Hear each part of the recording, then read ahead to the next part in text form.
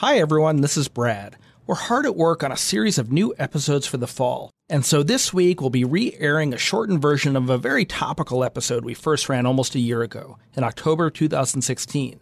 At the end, we'll update you with everything that's happened since then.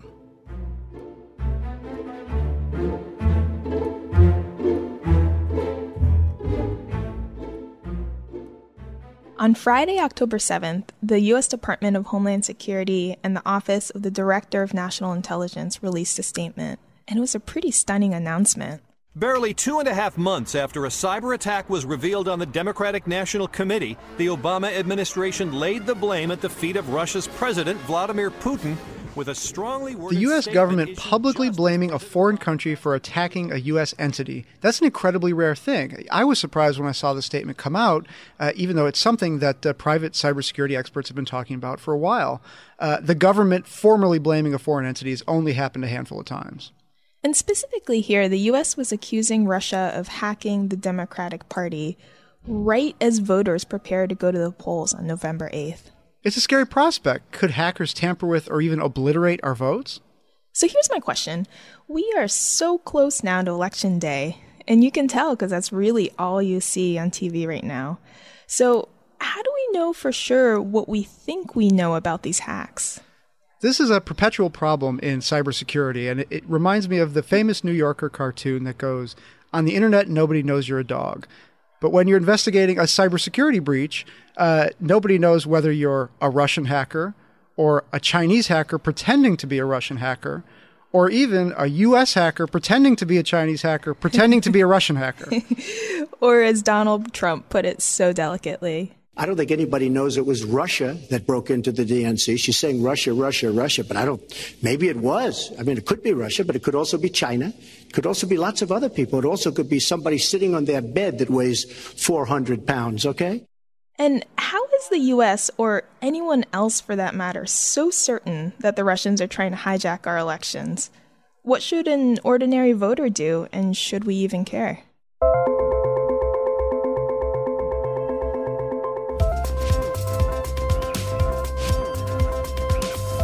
Hi, I'm Aki Ito. And I'm Jordan Robertson. And this week on Decrypted, we're going to take you inside the hunt for the people who hacked the Democratic National Committee. It's a sordid tale of how two of the world's great superpowers have found themselves locked in an escalating information war just weeks before millions of Americans go to the polls. And the stakes, they really couldn't be any higher. Not only is this the most divisive election we've seen in recent memory, with Hillary Clinton and Donald Trump advocating for completely different visions of America, but also hanging in the balance is the democratic process itself. What happens to a country's sovereignty in the age of the internet? Our story today starts in April when the IT staff at the Democratic National Committee noticed something a little weird going on in their network. For our non-American listeners, this is the official organization behind the Democratic Party, the DNC. And the IT staff there, they escalated their concerns to their executives, and a cybersecurity firm called CrowdStrike was called in to investigate. So CrowdStrike is one of a small group of digital forensics firms that really all they do is investigate data breaches. And they went in, they installed software on the DNC servers, essentially allowing them to spy on the spies. And it didn't take them long to pin the attacks on two groups of hackers associated with the Russian government.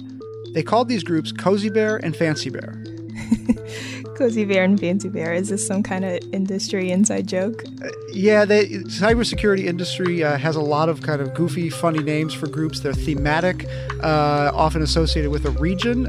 Some others are called Deep Panda and things like that. I love that. Then CrowdStrike closed all the security holes that had allowed the attackers to breach the DNC servers, and so the hackers wouldn't be able to read the staff's emails anymore. Now, normally, you don't really disclose this kind of thing unless you absolutely have to. It's certainly embarrassing for the DNC, especially when, as we learn later, they were warned about their network's vulnerabilities and ended up ignoring those early warnings. But the DNC may have had a hint that some of this information was about to be leaked onto the internet, so they dropped this bombshell. But first, the Democratic National Committee said today Russian government hackers have penetrated its computer network. Breaches by two separate groups allowed hackers to access emails, internal chats, and opposition research Democrats have compiled on presumptive Republican nominee Donald Trump. That's PBS NewsHour reporting the hack on June 14th, the day this all became public.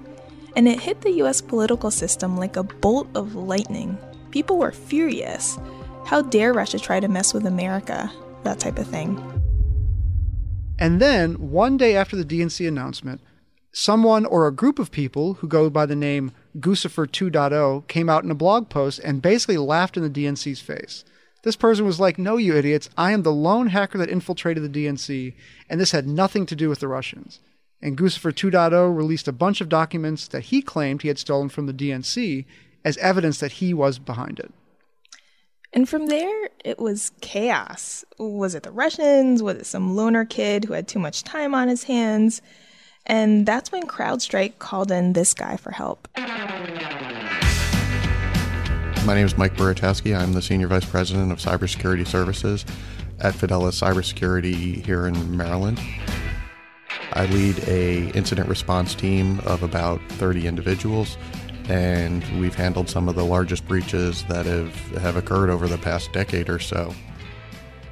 So I've known Mike for several years now, and he's a really interesting guy. He used to be a cop with the Montgomery County Police Department in Maryland, and he looks like an ex-cop. He's got the short cropped haircut, solidly built guy, very friendly and very genial. Even before his time in the private sector, he had this long experience of tracking down criminals.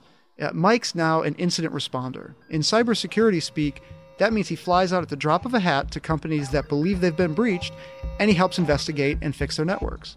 So like the computer nerd version of CSI or Law & Order. Right. And Mike at Fidelis, his job was to independently verify the group of people who attacked the DNC. And this cybersecurity version of the whodunit investigation, it's called attribution in the industry. And CrowdStrike had asked Fidelis and two other firms to check their work. So we had, we got 5 pieces of malware. We had a team of 4 reverse engineers. That's all they do is reverse engineering. So we had them bang on it. Jordan, I think we should explain this to our listeners. Sure. So CrowdStrike sent Mike's team 5 files of the computer code that was on the DNC servers and was responsible for stealing information from the emails. And the job of Fidelis and these 2 other firms was to look at this code in what's called a virtual environment. Like a parallel universe. Right. It's a simulated computer system where the code can't do any damage on the real servers. Hackers use all kinds of tricks to prevent their malware from even opening in that kind of hall of mirrors. So a key job of an investigator is decoding all of those techniques to see how the attack code actually behaves. Okay, and then Mike's team, they compared that behavior to documented code in the past that was linked to the 2 hacker groups associated with the Russian government. And CrowdStrike called these 2 groups Cozy Bear and Fancy Bear. And the clues surfaced immediately. Really there were a couple of things that we looked at. So you look at the complexity of what the malware was able to do. The fact that it had the ability to basically terminate itself and wipe its tracks, hide its tracks. That's not stuff you see in commoditized malware, really. It kills itself. It kills itself, yeah. And actually one of the functions within one of the pieces of malware had a terminology for essentially hara-kiri to kill itself. So this automatic suicide switch, this is something that's incredibly sophisticated. Right. I mean, this is one of the reasons that Fidelis and CrowdStrike and the other forensics researchers were so taken aback by this malware. There's a black market for pre-built malware on the internet that even somebody like me can piece together. So like malware can be like Legos. But this feature of killing yourself to avoid getting detected, that's really complicated stuff. And that's when Mike's team knew they were dealing with real pros here. There aren't a ton of people around the world who have this level of sophistication, and there were a bunch of other things that backed up this conclusion too. The level of access that the malware gave the malicious user was pretty astonishing. It was also written very, very well. I guess elegant is probably a good way to say it. It was not sloppy by any stretch of the imagination. And again, so you start looking at, okay, who would have had the capability to do that? And, we talked earlier how, you can have somebody on the inside do something, but they may not be the best at it. So you've got to have people who are a lot of experience doing it or a lot of training to do it. And it was a very complex piece of malware that the average person probably couldn't use. It's also not something that we've seen out in the wild necessarily. It's very targeted pieces of malware, very limited. You can't buy it on the black market. You can't buy these components. Not that we've come across. Okay. So far, we know that this attack was orchestrated by someone really, really good, someone really, really experienced, and that immediately limited the pool of people who could be responsible for this. It really limited the pool of people to someone with the kind of resources with backing from an entire government. And on top of that, there were a bunch of things that pointed to the code being written in Russia. Yeah, some of these details are really interesting. So one of the most fascinating for me is, from the way the code was written, it was clear that it was written on a Russian language keyboard. And the dates and times that the code was compiled was during normal business hours in Russia. And that's consistent with the code that's already been traced back to the Russian government-backed hackers in the past. And that's not something that you can easily fake, right? Like change the timestamps or something? Yeah, that was my question too. But Mike said there are so many different things that you'd have to consistently change to successfully pull off that spoof. You're dealing with a situation that if it was a one-off, easier to change. Same thing with, you can change the date and time on your computer. Absolutely, you could do that, and it would potentially throw an investigator off. Consistently across 5 pieces of malware, okay, probably a little more difficult. Across X number of pieces of malware, across how many incidents, and to all have them point to the same place. And that's why Mike doesn't buy Trump's theory of this 400-pound man sitting on the bed orchestrating this incredibly sophisticated attack, and why he doesn't buy Guccifer 2.0's claim that he was a lone hacker. Okay, is it a script kiddie, or is it somebody who bought a piece of malware, or is it, somebody drinking Mountain Dew and eating Twinkies in mom's basement? No, it really needs a level of operational discipline that you don't see really in the wild. And you're right, the number of people who could pull it off, it becomes dramatically narrower. So, Aki, are you convinced? I mean, I think so. I don't know. I keep on expecting a twist, like you're tricking me, like in Law and Order when the guy who seems really suspicious turns out to be innocent in the end. I like that. Well, here's maybe the most important part then. You need to look at the target, the victim of this hack, which was the DNC. And it later turned out a broad cross-section of the U.S. political system. Everyone from lobbyists to lawyers to Hillary Clinton's campaign. And going back to Mike's background of working in law enforcement, you have to ask, who would have had the motive to pour this kind of effort into spying on key members of American politics? Sure, an opportunistic hacker, putting a feather in their cap saying, hey, we broke into the DNC. Okay, yeah, I mean, that could potentially happen. But then releasing the emails the evening before the convention started, well, then again, now you're looking at it, okay, well, that really smacks like an information operation. And here, I think we should remind our listeners of the chronology of the events that took place just a few weeks after the DNC announced the hack in mid-June. I mean, this was a time when the Republican Party was still in complete disarray, but things were looking pretty good for the Democrats. This was a time when Hillary Clinton was trying to solidify her support. And you have this forest fire raging on the internet about this issue. You have WikiLeaks and Guccifer 2.0 publishing a stream of emails that turned out to be really embarrassing for the DNC at, what couldn't have been a worse time for them. Yeah, like that one from when Bernie Sanders was still in the primary race with Hillary Clinton, and a senior staffer at the DNC talked about how they should try to paint Sanders as an atheist, try to question his Jewish faith. And the party itself is supposed to be neutral. And that led to a lot of turmoil within the party. I mean, the Democratic convention that took place at the end of July, that was kind of a mess, at least at the beginning. All these Bernie supporters were protesting and booing down speakers on stage. And ultimately, DNC chairwoman Debbie Wasserman Schultz, who was a rising young star in the party, she resigned. And bringing this back to our story today, like you said, Jordan, this really does point to motive. I mean, who would really want to introduce this kind of turmoil to the democratic process itself in America, which is, really the sacrosanct thing? Who would want to do this thing that would make you question the fairness of the system that we've developed over the years? Yeah, this project has been interesting to me because I consider myself, a pretty serious skeptic on a lot of these claims. It's just way too easy for a hacked entity to throw out, oh, the Russians did this or the Chinese did that or whatever. Yeah, kind of like this get-out-of-jail-free card when your company's been hacked, right? These really sophisticated, organized hackers backed by a whole government. If someone like that tries to target you, what could you have possibly done? It's like when we reported about Yahoo's breach, which was this massive, more than 500 million customer accounts getting hacked.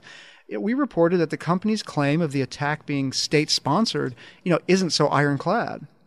But this one with the DNC, after talking to Mike, after talking to all these other experts, Jordan, are you convinced? Yeah, I'm pretty convinced. I mean, it takes a lot to clear that hurdle of you got this piece of malware, and this is evidence that the Russians did it. But Mike will be the first to tell you this. Well, it's always risky. I mean, when you're doing attribution, you're really never saying 100% that it's this person because, barring seeing somebody at the keyboard and actually doing it or a confession, you're relying on that circumstantial evidence. This all comes down to Mike's days as a cop. Can you prove to a jury beyond a reasonable doubt that the Russians did this? And his answer was yes. And now the U.S. government has come out and officially blamed the Russian government. And there are lots of reasons, potentially, for that happening. There are ways that the government can really know what's going on. Intercepted phone calls, intercepted emails, human and signals intelligence sources, in a way that no private cybersecurity could ever match. Sounds a little sinister. Well, we don't know for sure, but here's what Rob Owens, who's an industry analyst at Pacific Crest Securities, told me. Nation states do hack. I think the U.S. government hacks as well. It's a well-known fact within the industry that everybody's hacking everybody to some degree. So maybe the U.S. government was spying on Russia while Russia was spying on the DNC? Well, we know that both countries spy at each other all the time, but in this case, we don't know exactly what the evidence is, but it's fair to assume that that's the case. And that's why at the top of the show today, you called it an information war, like the Cold War of our generation. Exactly. So if we managed to keep our listeners till now through this complicated journey inside the DNC hack, first of all, thanks for sticking with us. And second of all, I think the burning question everyone has now is, what's next?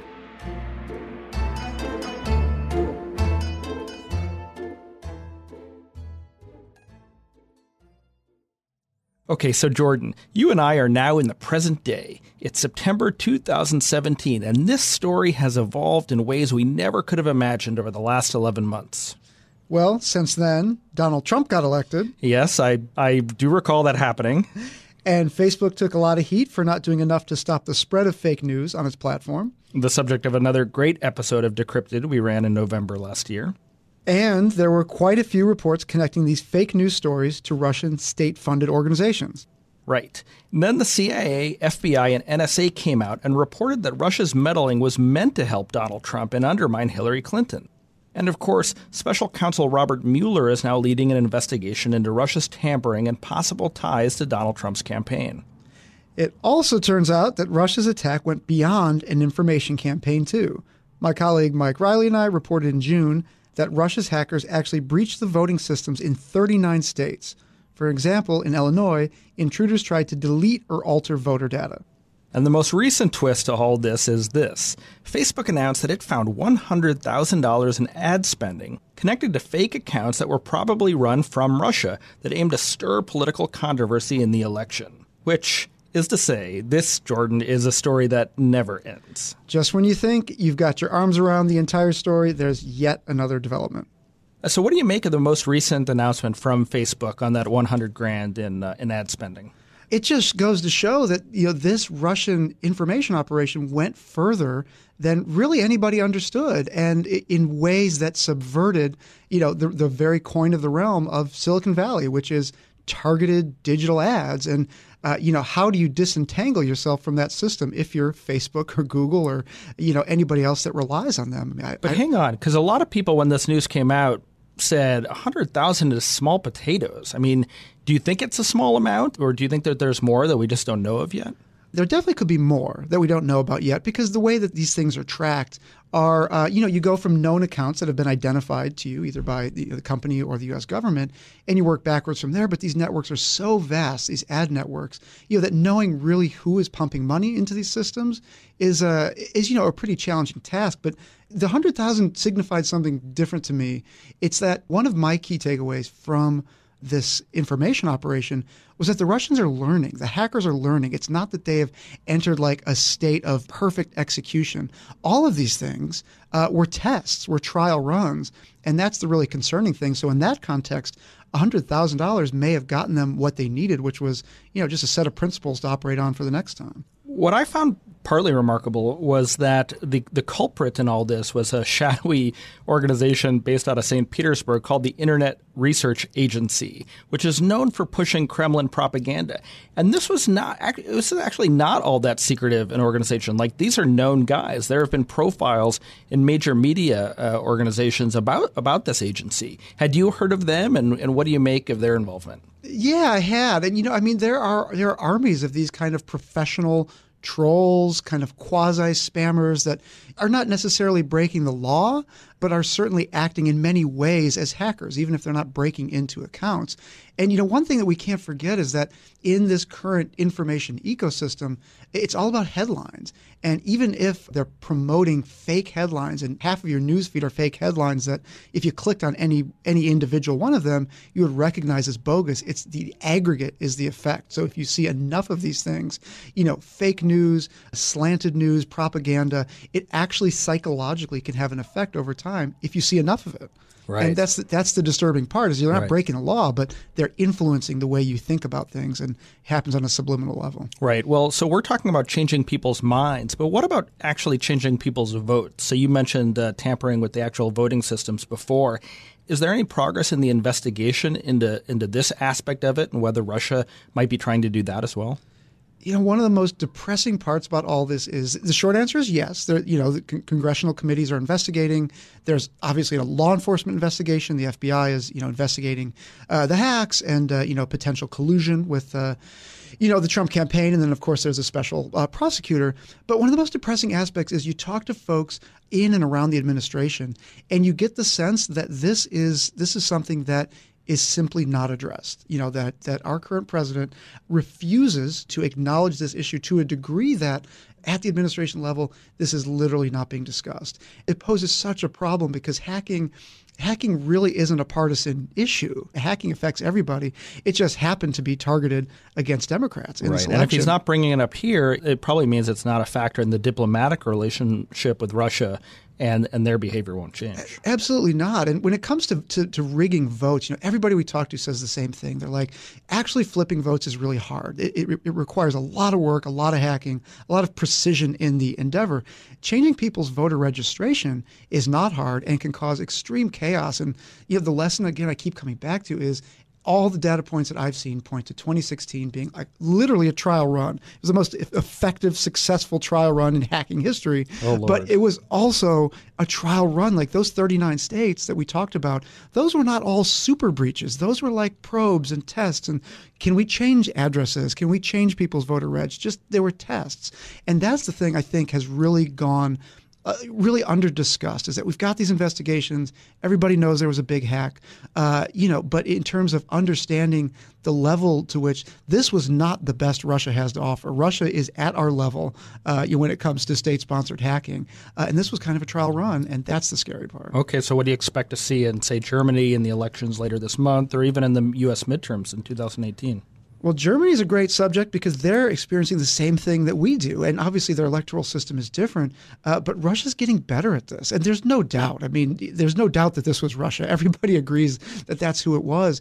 And the thing that I really fear, and I'm not one to fearmonger when it comes to cybersecurity, even though it's an industry replete with it, is when it comes to 2018, a lot of these breaches have not been cleaned up. The 39 states that we wrote about, it would be naive to assume that those states just cleaned up their act and the infections are gone. I think the attackers are going to take the footholds that they created in 2016 and learn more and expand and tinker more. And I mean, they didn't just get away with it. They were successful. They were rewarded, with the biggest prize maybe in hacking history. The presidency of the United States, was at stake. So I suspect we're going to not just see more of it, but we're going to see more sophisticated tampering. If the Russian state services feel it's needed, if that's, and it could be this is a weapon that could be turned in any direction on any political party. And that's the thing I think a lot of folks miss right now.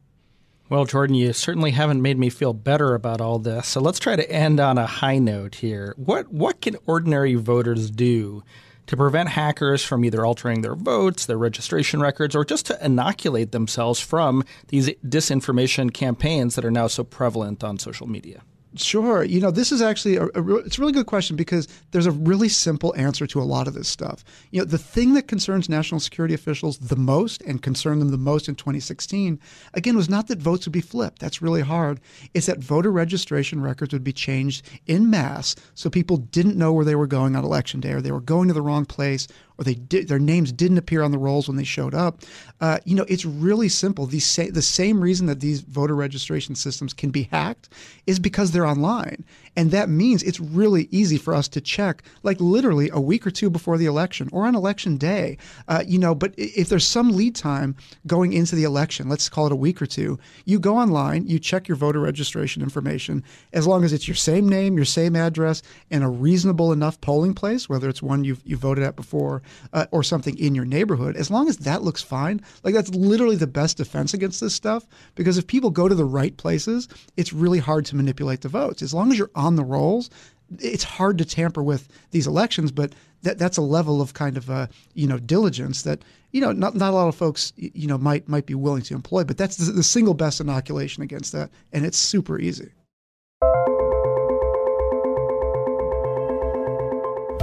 And that's it for this week's episode of Decrypted. Thanks for listening. We always want to know what you think of the show.